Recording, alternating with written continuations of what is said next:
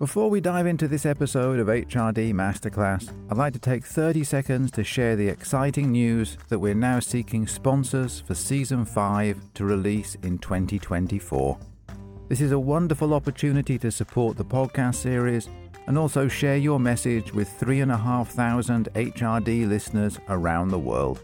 Sponsorship options cost just $750 and $600 per episode, and for full details, contact darren@allbypodcast.com.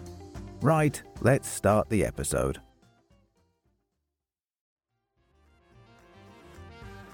We have an opportunity to move away from the bifurcation. Is it adult education, HRD? I think we are in pursuit of similar values, which is to create the most opportunity or potential for human flourishing.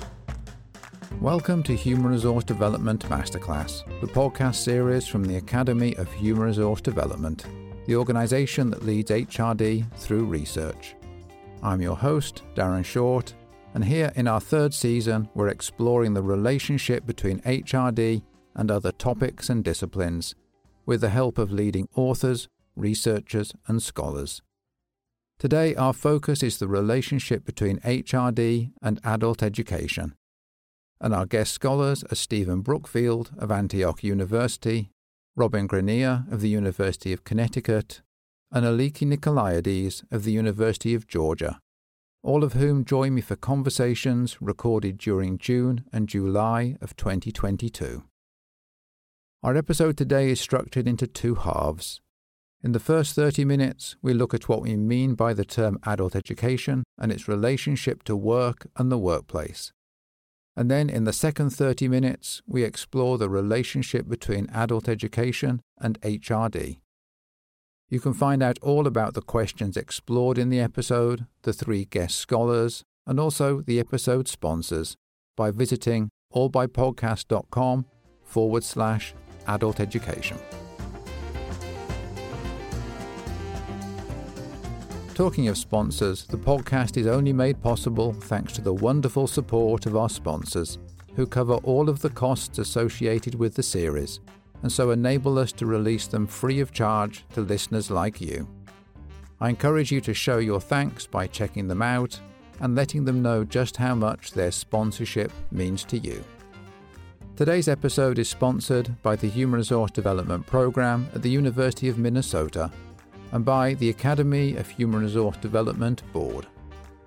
The first half of the episode is sponsored by the Department of Organizational Leadership, Policy and Development at the University of Minnesota. They offer undergraduate in HRD, MA, MED and PhD degree programs and certificate programs in HRD and adult education, with award-winning faculty who develop and apply cutting-edge knowledge. HRD at the University of Minnesota pursues a leading program that transforms not only the field of HRD, but also our communities and the world by developing ideas, people, and organizations. You can find out more information about their program by visiting cehd.umn.edu/OLPD. Right, let's dive into the episode. Welcome to our episode on HRD and adult education. Let's start by meeting today's three guest scholars. And first, I'd like to welcome Stephen Brookfield, Distinguished Scholar, Antioch University, Adjunct Professor at Teachers College, Columbia, and Emeritus Professor at the University of St. Thomas. Stephen has written, co-written, or edited 20 books on adult learning, teaching, critical thinking, discussion methods, critical theory, leadership, and teaching race, 6 of which have won the Cyril O'Hoole World Award for Literature in Adult Education. So welcome, Stephen. Thank you, Darren. Nice to be here. My second guest for the episode is Robin Grenier, Professor of Adult Learning in the NEAG School of Education at the University of Connecticut. Robin received her PhD in Adult Education and Certificate in Qualitative Inquiry from the University of Georgia. Her research focuses on informal and experiential learning, expertise redevelopment, and learning in cultural institutions. Robin is also a qualitative methodologist and co-edited the second edition of Qualitative Research in Practice, Examples for Discussion and Analysis. Welcome, Robin. Thanks. Glad to be here. My third guest for the episode is Aliki Nikolaides, Associate Professor of Adult Learning, Leadership and Adult Development at the University of Georgia in the program of Learning, Leadership and Organization Development. Through the past decade of research and teaching, Aliki has developed a philosophy of adult learning, generative knowing, which highlights and explores how adults might learn their way through the complexity and ambiguity that is so prevalent in this period of liquid modernity. Aliki is a founding steward and current director of the International Transformative Learning Association. Welcome, Aliki. Thank you, Darren. Lovely to be here. Okay, well, I'd like to start off our conversation by exploring definitions, and in particular to explore the term adult education, so that listeners are clear on that, ready for when we dig deeper into the relationship between adult education and HRD. So what do we mean by adult education? The shorthand answer is that it's the intentional facilitation of learning in adults. But that is such a broad response that probably doesn't get us very far. So I want to unpack the term a little bit more in a moment. But I would like to say that I think one of the reasons I was attracted to the field was because of its fluidity. It encompassed a range of different learning settings. So, for example, in the last few months, some of the things that I've been working with has been community advocates learning how to present proposals to local government. I've worked with the United States Air Force Academy on issues around race and leadership. I've worked recently with someone who helped seniors prepare tax returns. Of course, I've worked a lot in institutions of education. But if we think about that phrase, adult education, I'd like to break it down in terms of focusing on each of those two words. So let's take adult, first of all. In adult education, we're dealing with adult learners, and that means something because broadly speaking, adults have a greater breadth and depth of experience. They tend to have, again, a generalization, a greater openness to ambiguity, thinking dialectically, to realizing that their own experience is something to be considered and to be important. So when I was at a session with Miles Horton, who founded the Highlander Folk School, co-founded it, he gave us his definition of adult education, helping people learn what they do. In other words, in his case, making activists realize the vast reservoir experience that they could bring and share with other activists. But the trouble with experience is that it's not, from my point of view, an unallied positive thing. Your experience can be interpreted in such a way as to root hatred and bigotry. And so those insights become sedimented, and they're very, very hard to challenge and shift people away from. And then to turn to the other half of that term, adult education, and look at the word education. Education to me has connotations of planfulness and intentionality. And although a lot of education happens outside of a formal program, there is still an intentional desire on the part of those involved to be learning something, to be acquiring some new skills, developing new dispositions, considering new knowledge and information that's important for them. And I'm someone who tends not to make such a distinction between education and training. I do think training can be subsumed under education, and my colleagues may well disagree with me on this. But training, in a training setting, you usually have a fairly closely specified set of skills that you're trying to induct or initiate people into. And to me, that is part of the general category of education. I'm sometimes asked, well, what is an adult educational methodology? Is it inherently discussion based? Is it dialogic, problem posing, and so on?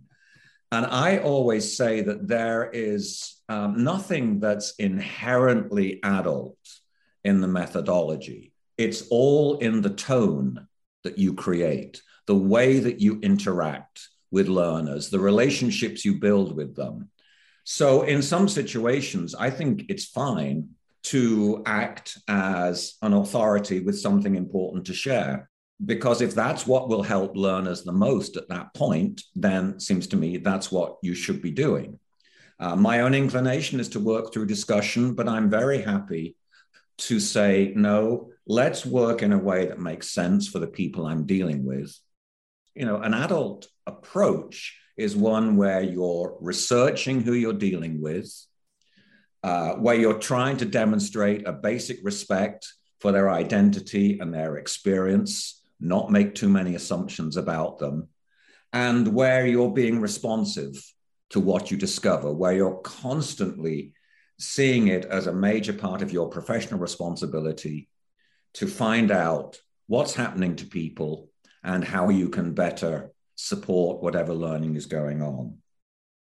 Adult education is exemplified for me most perfectly according to my preferences when people gather together to analyze experience, when the roles in that group shift.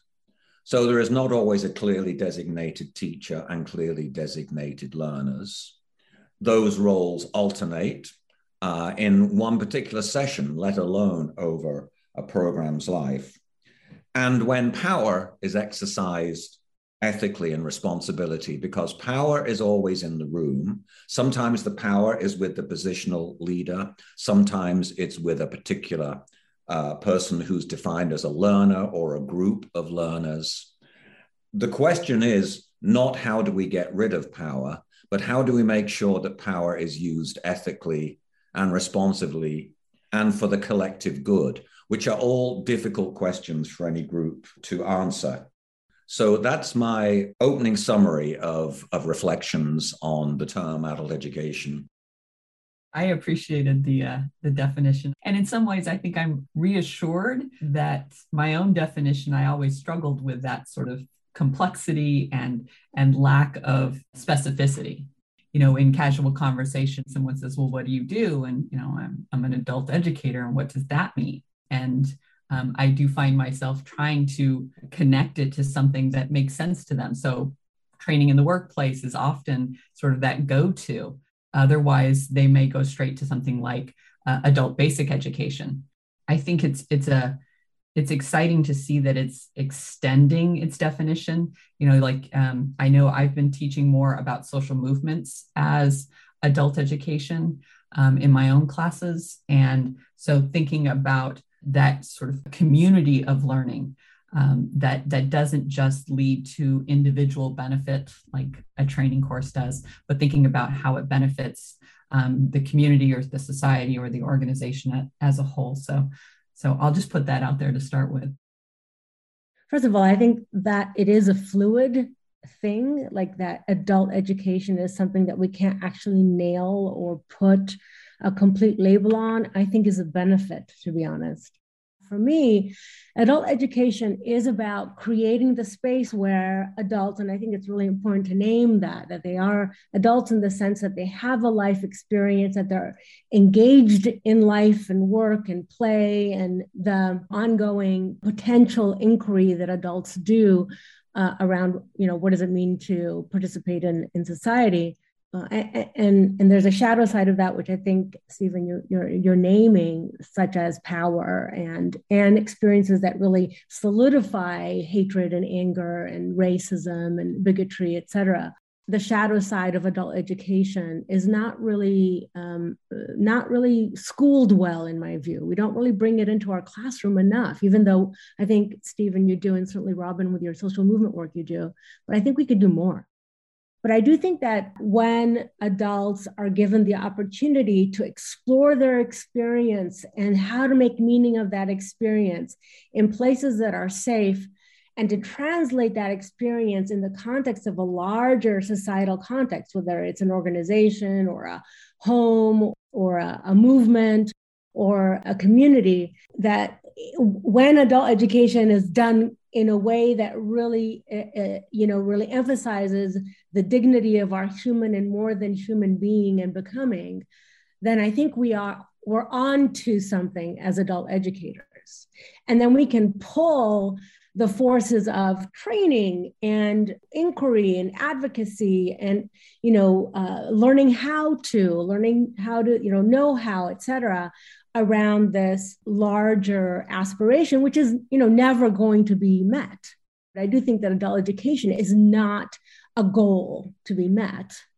It's not a condition to be served. It's an inquiry to be lived. And I think that makes it distinct from perhaps other avocations in our field, of which we have, many, microspaces where we do this work. So for me, my definition was sort of, really holding this idea that adult education is the place where we use learning to evolve the context in which we think matters, whether that's political context, organizational context, communal context, family context. That is kind of the connection that I was making. And I think that connects to both of what you're saying in some way. And allows for the ambiguity of things that, out of ambiguity comes something new, actually. We can create out of that as well. It's interesting to me that, the shorthand definition that I started with, the intentional facilitation of adult learning, is a kind of operational definition. But then the three of us have also brought in a normative definition and said, well, it's not just that process of learning. There are different kinds of learning which have greater or lesser value according to the standards and ethics and morality that we hold. Training that's set up to exclude certain people from a situation, training that's set up to convince workers that actually they can double their workload and their mental health will not be impaired, training people to believe that a different group is inherently evil because of some random or haphazard marker of their race or their religion or whatever it is, their gender, their identity. When you stick with an operational definition, you avoid dealing with all those complexities, but it's the moral complexities and the moral purpose. I think that most people, anyway, that I know who call themselves adult educators would go straight to the fact that there are some purposes which have inherently greater value and meaning and should be pursued, and then there are others that we need to reject.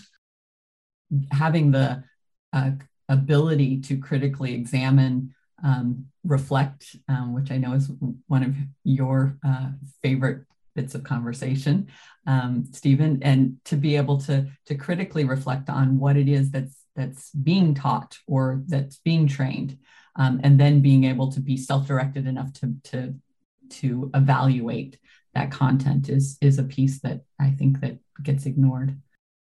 Thinking back to what you said, Stephen, around Miles Horton's definition of helping people learn what they do. And I think that's a sleight of hand because too much emphasis is done on how to do it.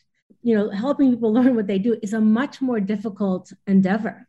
It's a different and more difficult educative approach that will take all the different kinds of roles that we take as educators in order to really interrogate and problematize, wow, what am I learning what to do? That is a very profound question. And I think, Robin, your point around the critical reflection thing, and even that is like, oh, how do we critically reflect for what purpose, to prove my point true? I encounter that often. Well, I am a critical reflector. I Googled this thing. I found it was right. And I'm a critical reflector. I'm like, wow, do you think that's critical reflection is about proving yourself right? That's interesting. Well, ultimately, what I'd like us to do is to get to the discussion about the relationship between adult education and HRD. And already from what the three of you are talking about here, it's clear that's going to be a fascinating conversation. But I'm thinking that perhaps a useful half step is to first consider the relationship between adult education and work. So I'm wondering how you view that relationship, like the relationship between adult education, work, and even the workplace. If we think about that relationship, I think it's due in large part to the fact that we, I would say, instinctively learn throughout our lives. And at work, I would say we're always looking for ways to do things better or differently. And so I think there's a natural relationship. For me, adult education, as it relates to work and the workplace, is in our understanding of the word educating. So it assumes the idea of learning, then doing, that sees adult education as a way to train people in particular skills and knowledge that are necessary to do their jobs. And I think there is a role for adult education in work in this regard. You know, like pilots are trained how to deploy new landing gear. That's something I want them to learn how to do. Or healthcare workers, you know, needing to correctly sanitize equipment. Like these are necessary adult education opportunities that happen in the workplace. It's beneficial since we know that there's evidence that training can do things like help older workers increase future employment, or that on-the-job training for women increases their employability. But employees can be well educated to do their jobs, but not necessarily encouraged to learn. I think instead, we need to look at the relationship between adult learning and the workplace and work. I've always cared less about what the organization wanted to educate their employees about. And instead, I want to focus on the learner, the employee, the worker, and their needs. So whether those are professional, personal, societal, some combination. So I think that means considering instead the relationship between adult learning and the workplace and work. And I don't think I'm alone in this, or at least I hope not. It moves us away from the singular idea then of learning, then doing. And instead it creates or allows for the possibility, I think, of doing, then learning in the workplace. I think we have to acknowledge a couple of things. So one is that the organization is not the only source of knowledge and learning for the employee, and that the organization knows the limits of their own knowledge, their own expertise, and values the knowledge and experience that their employees bring to the learning environment. I think second, there is value in play and curiosity and exploration. And I think that in the workplace, we have to understand that those likely can't be manufactured. I think a lot of companies have tried to put them in a box and sell them to training and development departments with little success. But I think that you can encourage play and curiosity and exploration. You can embed it in the culture so that it is valued as a tool for learning. Related to that is this issue of generosity of time. So workplaces need to give people space to engage in adult education, engage in learning. And then lastly, I think growth isn't always directly related to a specific outcome. So growth from learning. And I think that's important since growth mindset is very buzzy in a lot of organizations, developing a growth mindset. And yeah, it's essential for nurturing innovation and for risk-taking. But I think that when employees think that their capacities or abilities or skills are fixed, then they're more likely to focus on more specific or short-term goals instead of long-term possibilities, imagining what could be.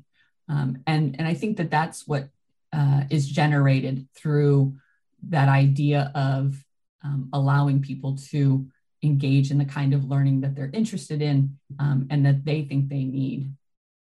When I was thinking and reflecting on, what is this relationship between adult education and the concepts of work and workplace, I kept on imagining, the game Thumb Wars, who's on top. And I kept on thinking that the struggle of the field has been, oh, who's on top, who's on top, who's got the bigger tent, who's got the bigger tent, who's got the bigger, and which to me was sort of like, what a useless line of inquiry. So I felt uncomfortable with thinking about this relationship, but I think the way you kind of entered it, I think you sort of now qualified it for us to think about, well, there is a relationship between adults learning to do work and to participate in a workplace setting.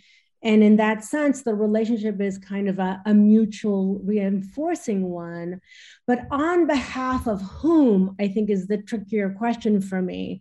Because on behalf of the organization or the system, sometimes, and maybe more than sometimes, leaves the learner behind.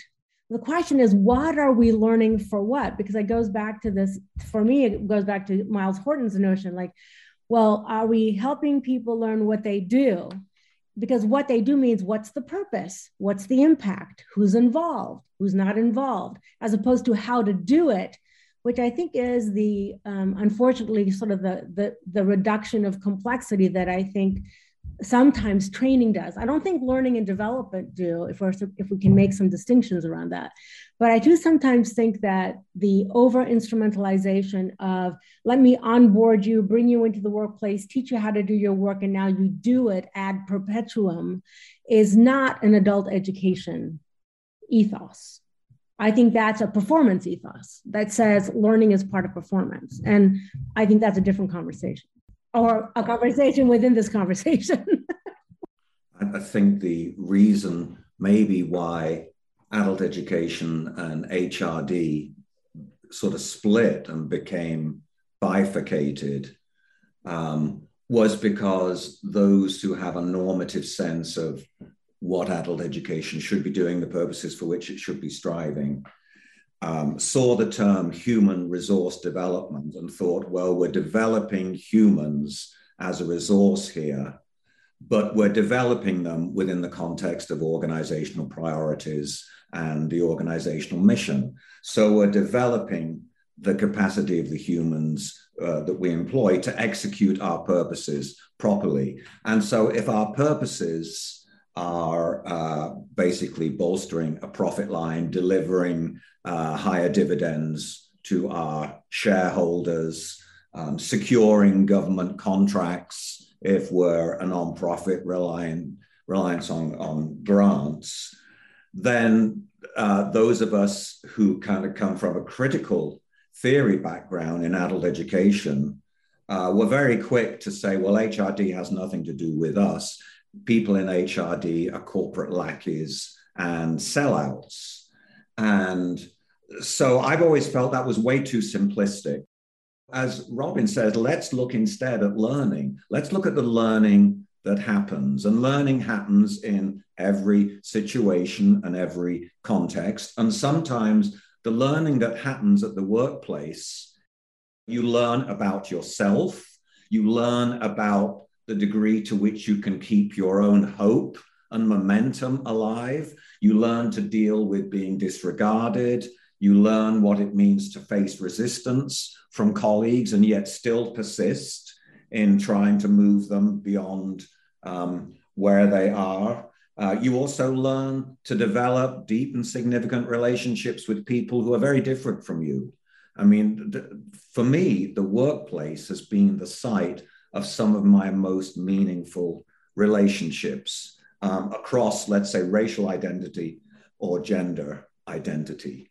And had I not had access to being able to work with very different people on common tasks, I would have lost the ability or the opportunity to learn how to negotiate this balance and how to learn to live with ambiguity, to understand that someone who you work with sees the workplace in a 180-degree different way from the way that you do, or to work with someone who has a very different political and ideological commitment to you, because that sooner or later comes out in jokes and references to media, and yet still retain some respect for them. So I like this emphasis on the learning that happens at the workplace. And I think when adult educators like me, kind of got on their moral high horse and said, well, HRD is full of compromised people who are brainwashed and all they're concerned about is serving their corporate masters. It was just a very, very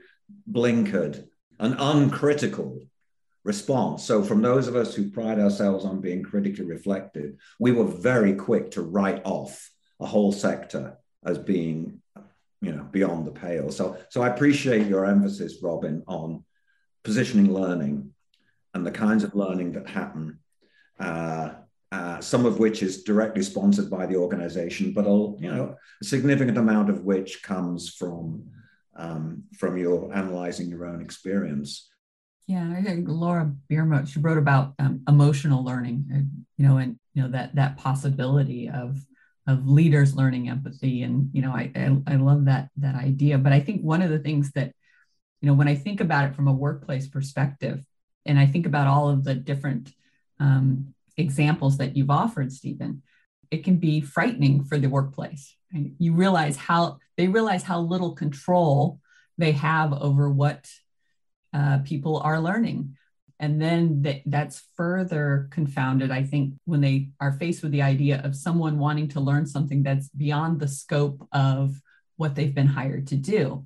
And there's a fear that, putting time and energy and effort into an individual's learning goals may mean that the person turns around and leaves. And so I'm always really concerned when I hear, about this sort of balance about we don't want to invest too much in their learning and development because then they'll just go and they'll find a new job. And so I think that puts them, that can put someone at odds in a position where they're responsible for development, human talent or otherwise. I think that's part of the change, this idea of, so how has the relationship changed? And I think that the relationship has changed because there is more, the boundaries between work and learning are no longer distinct. They haven't been for a very long time. But I do think that the sort of that period of time that you were talking about earlier, Stephen, that false dichotomy, the bifurcation between adult education and HRD, which just never ever resonated with me, has been challenged even more so because there's a lot too much overlapping boundaries around our work and our learning and our own growth and development and evolution and ability to participate in, organizational life and societal life. And I think that is where it's both a lot of opportunity because we now have the critical lenses that are coming into the workplace. We can have difficult conversations. We do have standards around ethics and morality. We don't accept certain things in the workplace. And I think those are really important dimensions of the relationship between adult education and the workplace that have now come to be in more kind of mutual influence, if you will, right? How we learn, what we learn, how we interconnect, how we relate to one another, how do we create the cultures of learning? That's at the forefront of the workplace. That's what people talk about now. So I think that there's been a benefit where that relationship has become much more integrated and less dichotomized or bifurcated. Gives a whole new meaning to return on investment for adult education in the workplace, doesn't it?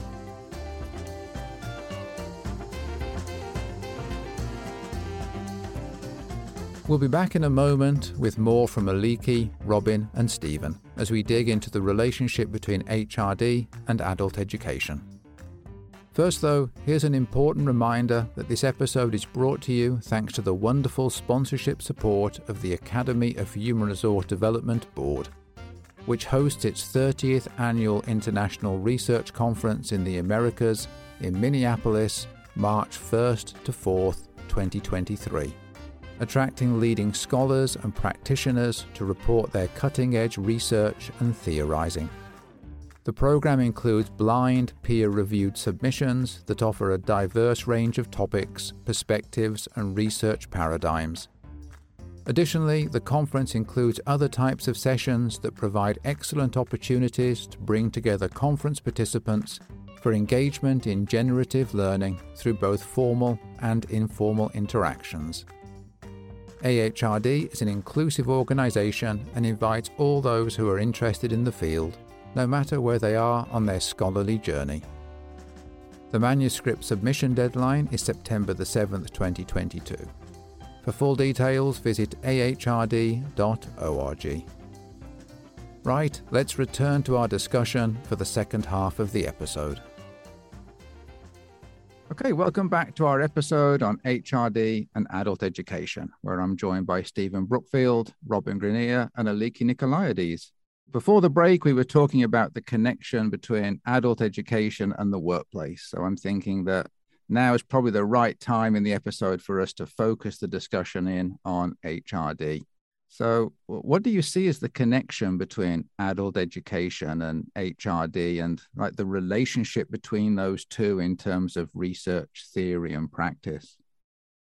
The relationship between adult education and HRD has been one that's been entangled in ways that I think at times are more confusing than necessary. And I also think at times they've been treated as separate things, and at times as similar things. We've treated adult education as the place where we prepare or give adults space and room to become themselves and to flourish in their communities and society. And similarly in HRD, I think we say the same thing, that HRD is the way in which we create spaces for human participation in organizational life that is supposed to be aimed at some kind of flourishing. The distinction between adult education for me is that we focus on self and society. And in human resource and development, we focus on self and organization. And society is a third. Not always, because there are lots of organizations that try to do triple bottom lines, and there's all that, the responsibility culture that came in with Whole Foods and other organizations that profess that they want to give back to society in ways that doesn't, cause harm. But I think that what's happened is it's almost like we've taken the liberty of overdoing both in some ways. So there's been a growth culture, I'm using the word growth, as an idea that everything has to get better and bigger and more in both adult education and HRD in a way that I think it's done a disservice. But I wonder about that. I wonder if in our pursuit of growth, right, making people better, more effective, more efficient, making society better, more just, more inclusive, that somehow we've kind of lost the plot and kind of collapsed what really are the aims and the intentions of adult education. And in my view, there are other forces that have sometimes seduced the direction of the field, both in theory and practice, and are theorizing to be productive or to produce knowledge in service of multiple masters: the master of the organization, the master of the mission or vision, sometimes within the organizational language, the master of the community and the people, the master of the society, the master of bigger aspirational goals like social justice, inclusion, harmony. So I think we've served multiple masters, and I think that we lean towards one master or another instead of stepping back and sort of saying, really, what is the intention and who do we serve? And I think we have left some people behind, or some systems behind. And that worries me, because when I look at what's happening in the field of adult education, specifically in terms of theorizing, we are thin on theorizing. I think similarly in HRD, there's been performance and learning performance and talent management. And then we're plugging in issues of justice or inclusion or equitable ethics. But I'm not sure what we're really creating theories that really hold the complexity of the workplace.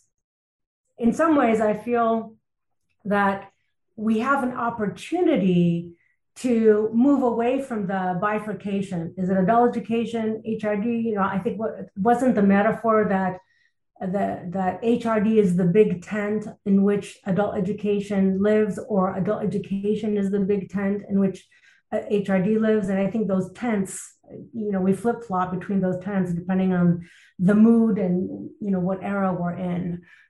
I think we're not two tents.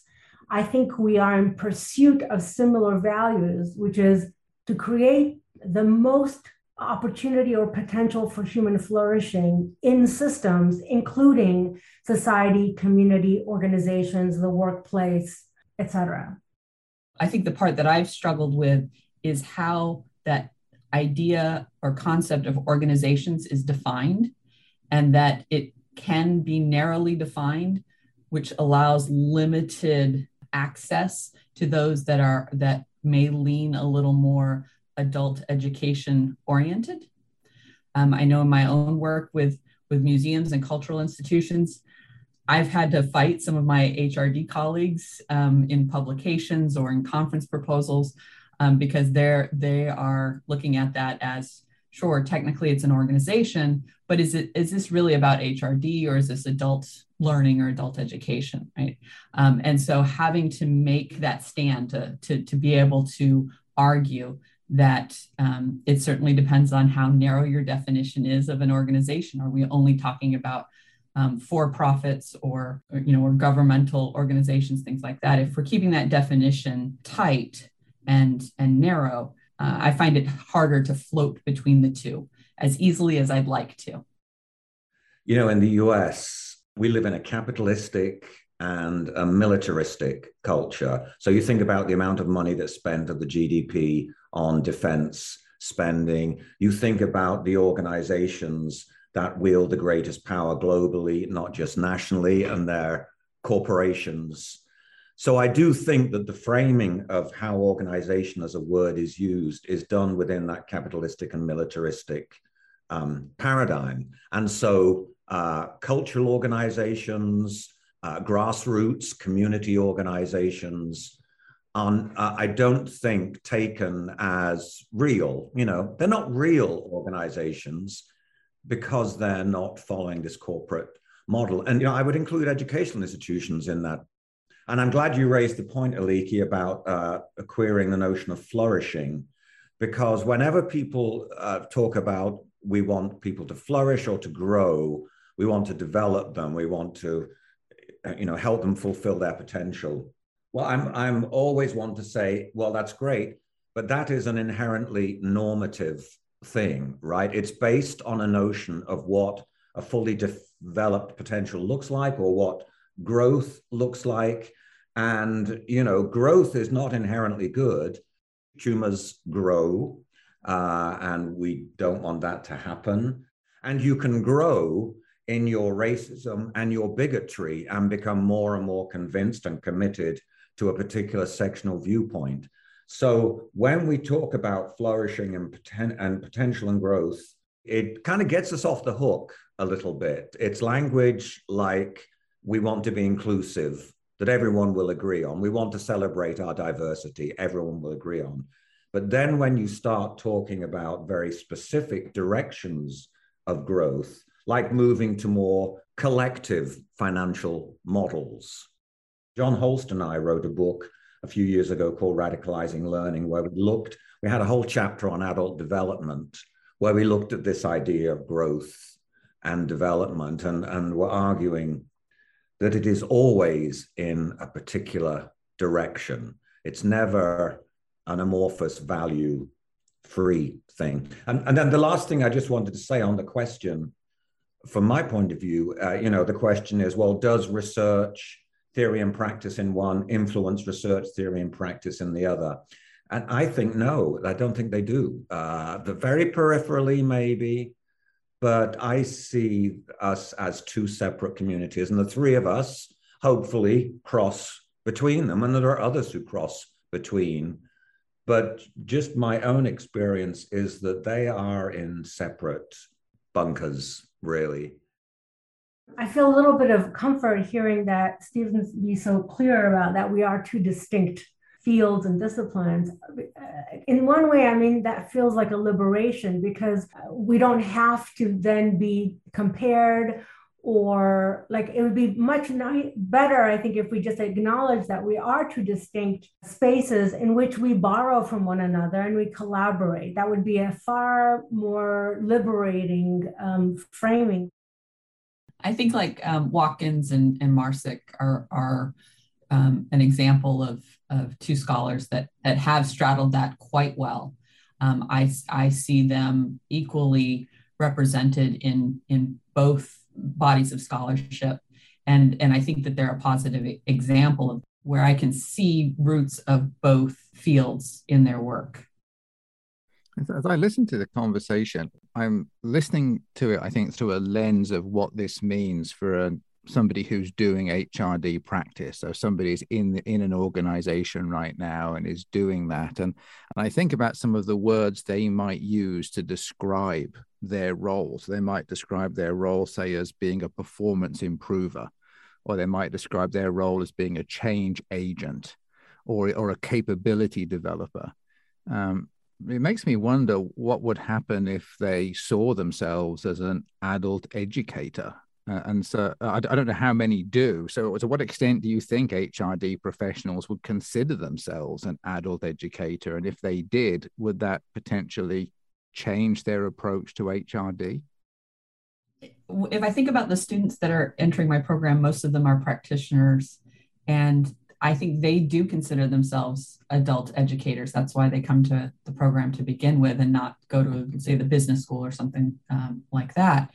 They're coming to us because they recognize that they are adult educators. And I think that they often want to function that way.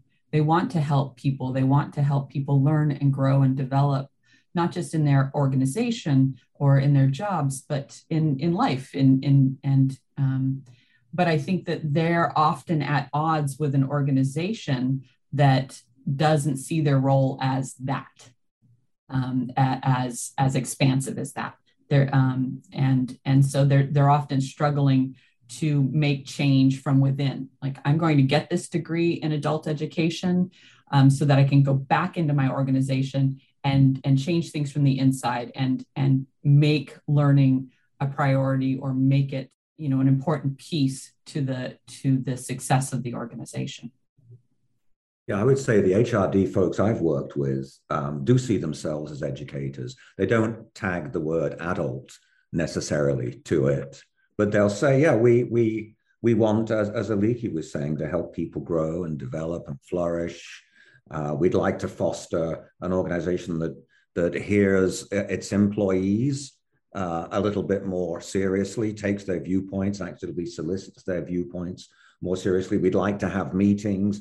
We'd like to help people learn how to run meetings that are more democratic and collaborative, and that are not just reports in progress that could have been sent around in an email.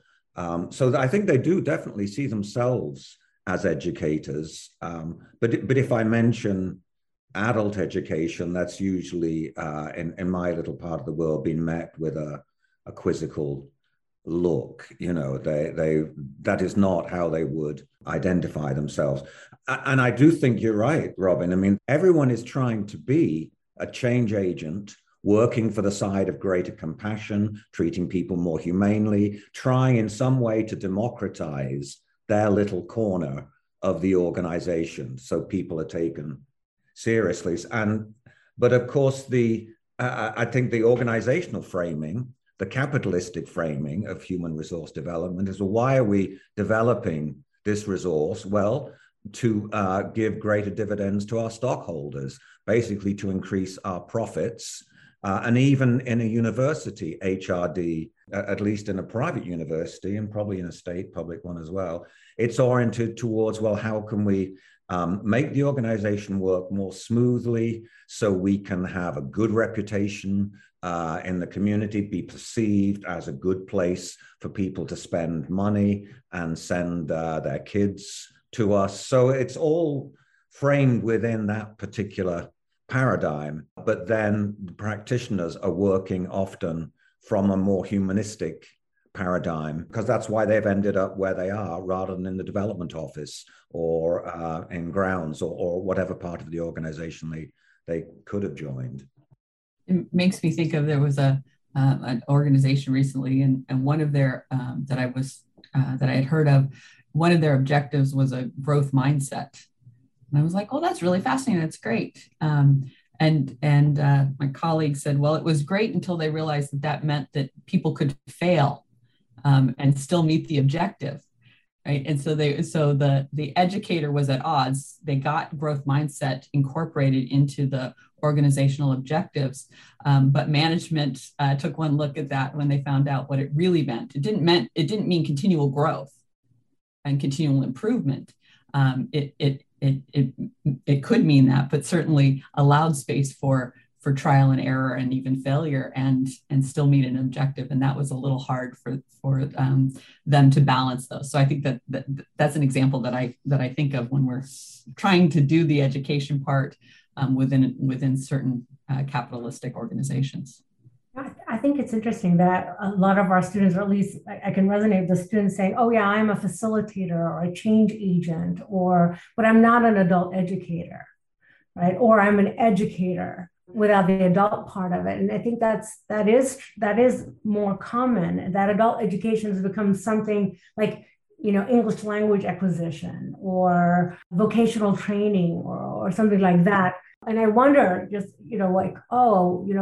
how come that idea of adult educator has, morphized itself into this thing that people say, oh, no, I'm not that, I'm this, so that's an interesting moment for us to think about. For me, this is the moment for us to be able to say, well, what does an agent of change, a facilitator of change, and transformational agent, and an educator bring to any space?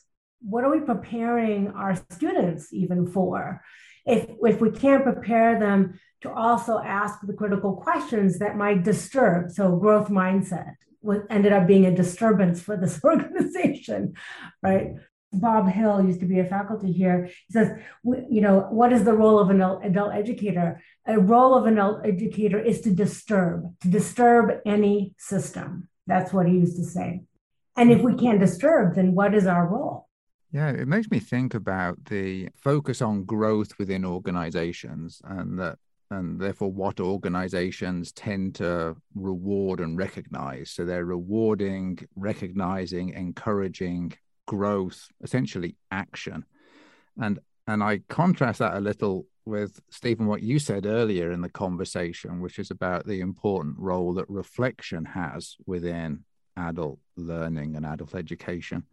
So I'm wondering, when you think about that, do you see reflection happening within HRD sufficiently, or do you think there's a space for reflection to be introduced more into HRD's work within organizations? I think in all the organizations I've worked or I've consulted with, I've heard so many times that the comment that if you ask a big question, you're seen as taking us off track in a meeting. This kind of big picture, utopian, speculative, reflective thinking is seen as adolescent, something that you'll grow out of, right, as you get older and more mature as an adult. And it's a very good ideological contrick that this culture plays, I think. So I think, the lack of time that's seriously devoted to considering big picture questions or asking ourselves, what is our fundamental purpose here? What do we really want to be about? That I hear that mentioned constantly as the biggest problem in organizational development, in HRD in particular. But I do think that there are things that you can do even within this performance paradigm. So the first thing that I'm always thinking about is, well, if I want to get people to engage in reflection, I probably shouldn't use that word, because that word is like death. Reflection, what the hell does that have to do with productivity or the growth that we want? So instead, I will frame it as, we want to introduce more effective models of decision making. We want to make better decisions. that will have the effects that we want them to have. And people will sign on to that. Oh, yeah, organizational life is about making decisions. So HRD will train people to make better decisions.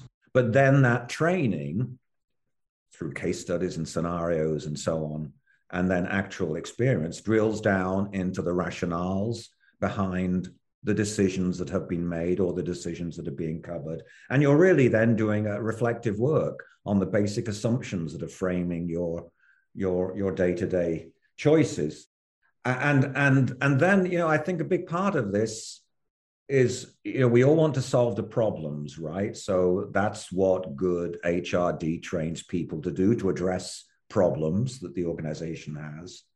But part of the training for that, so you can have training around problem solving, but make sure that you include within it the kind of problem posing element. So why is this problem, out of all the ones potentially that we have here, chosen as the one that we are going to focus on?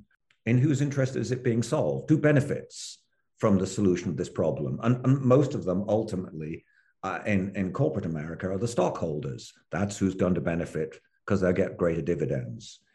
I think also I love to use immediate anonymous social media in training. That's been a big tool for me in recent years. So if I'm meeting with a group of employees, I can pose a question over a tool like Slido, sli.do, which I use a lot.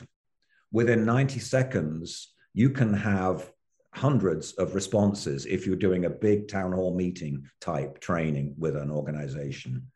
And those responses, because of their anonymity, will be honest and truthful and can reframe completely the way that a training session goes. And then the final thing, I think, is if you very self-consciously change the performance appraisal criteria or the reward system, whatever it is, to prioritize the sorts of things that are involved in reflection. So, for example, if listening became a quality that you would want to look for in hiring, and it was named, the ability to listen carefully, if that was named as a fundamental criterion for hiring, or the ability to pose, in Bob Hill's terms, disturbing questions or difficult questions, you hire people for that ability. And then in your annual performance appraisal, one of the things that you talk about with your supervisor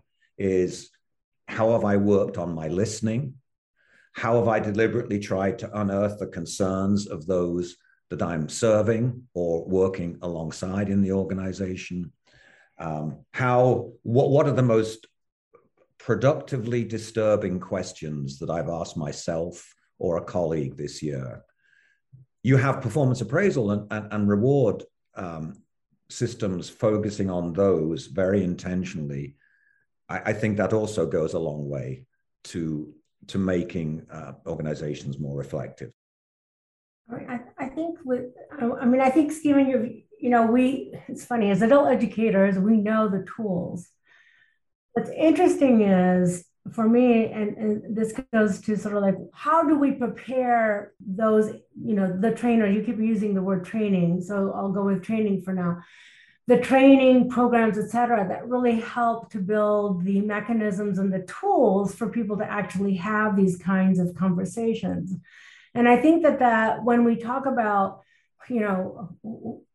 how do we create those cultures organizationally, that is a really difficult question, because I think, it's almost like we know what we need to do, but how do we grow? What are the mechanisms that allow the things that you've just said to happen? And I always find that like working with my students who go into specifically HR roles, that's the biggest rub, right? Is figuring that part out, because I do think that people come to our programs, just to use our higher educational context, to learn to become better problem solvers, right? To create better opportunities for whatever growth is defined in whatever context and setting. But that trajectory, to me, sometimes doesn't leave enough space for weirder kinds of interactions, like going slow to go fast within a system so that the system can learn itself or even listen to itself. Like even that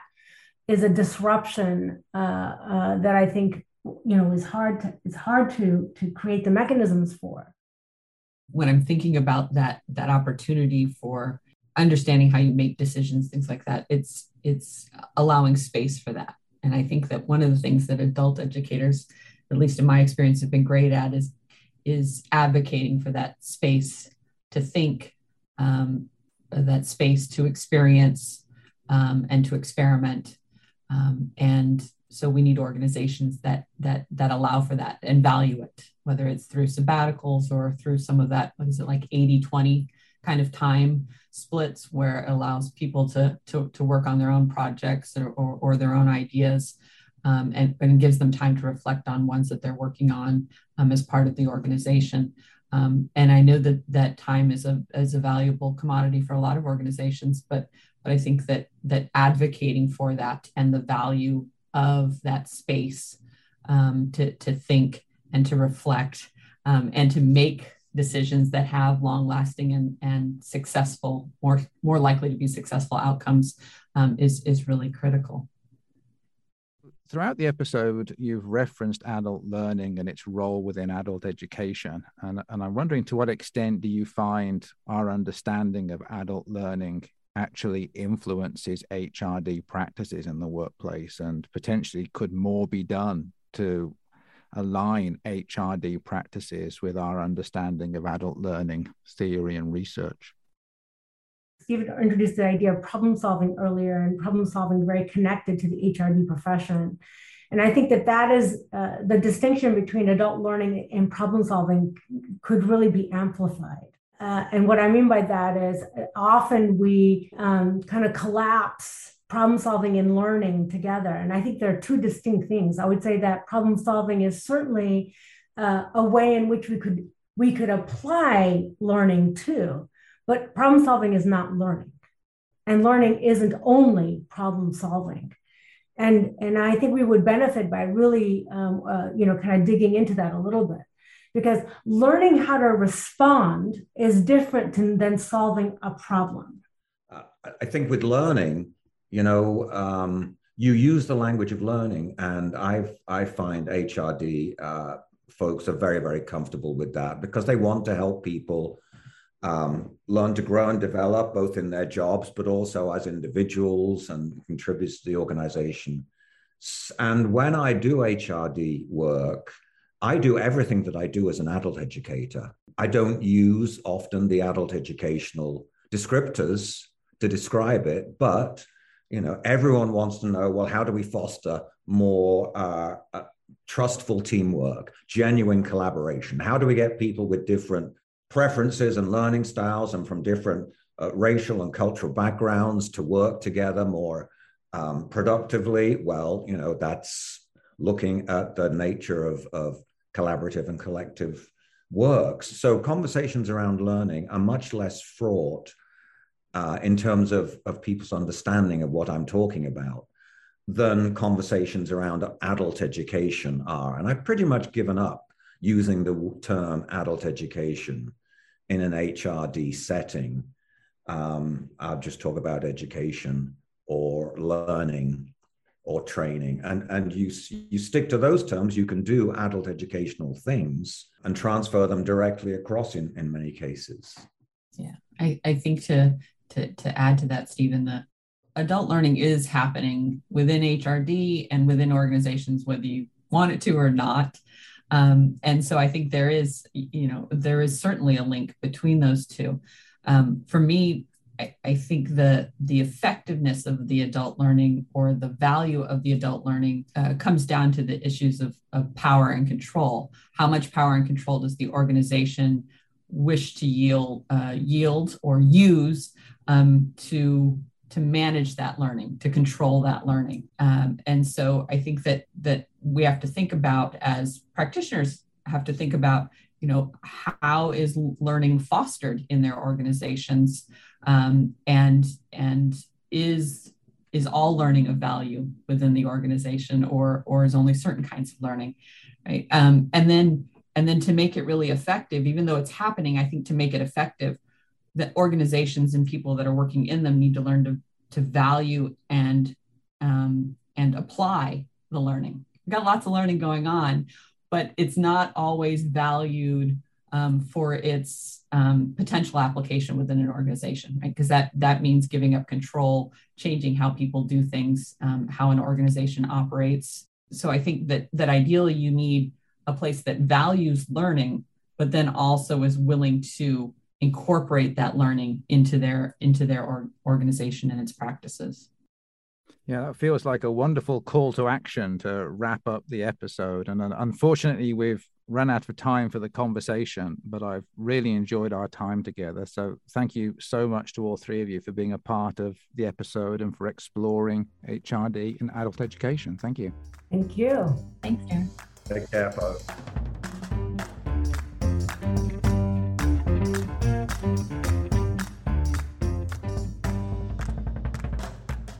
Thank you so much for joining me for this episode. It was wonderful spending time with Stephen Brookfield, Robin Grenier, and Aliki Nikolaides.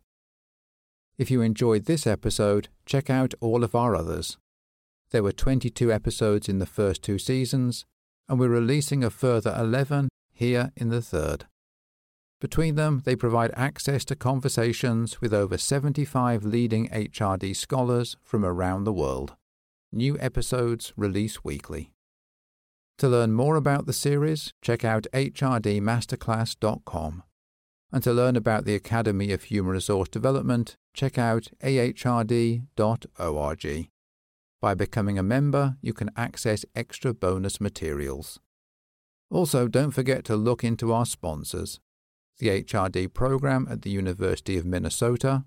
Visit their website at cehd.umn.edu/OLPD.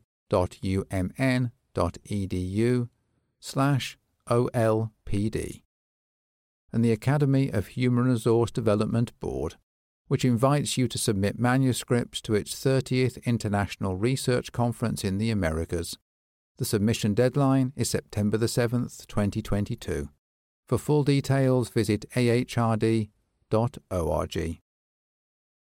I'm looking forward to being with you in our next episode, when we're exploring the relationship between HRD and data analytics, with the help of Claire Gubbins of Dublin City University in Ireland, Chad Chungil Chai of Keene University, Wenzhou, China, and Peter Gray of the University of Virginia in the United States.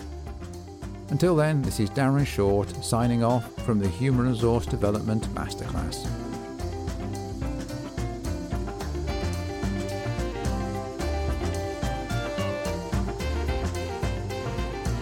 Human Resource Development Masterclass podcast is brought to you by the Academy of Human Resource Development and is a production of allbypodcast.com.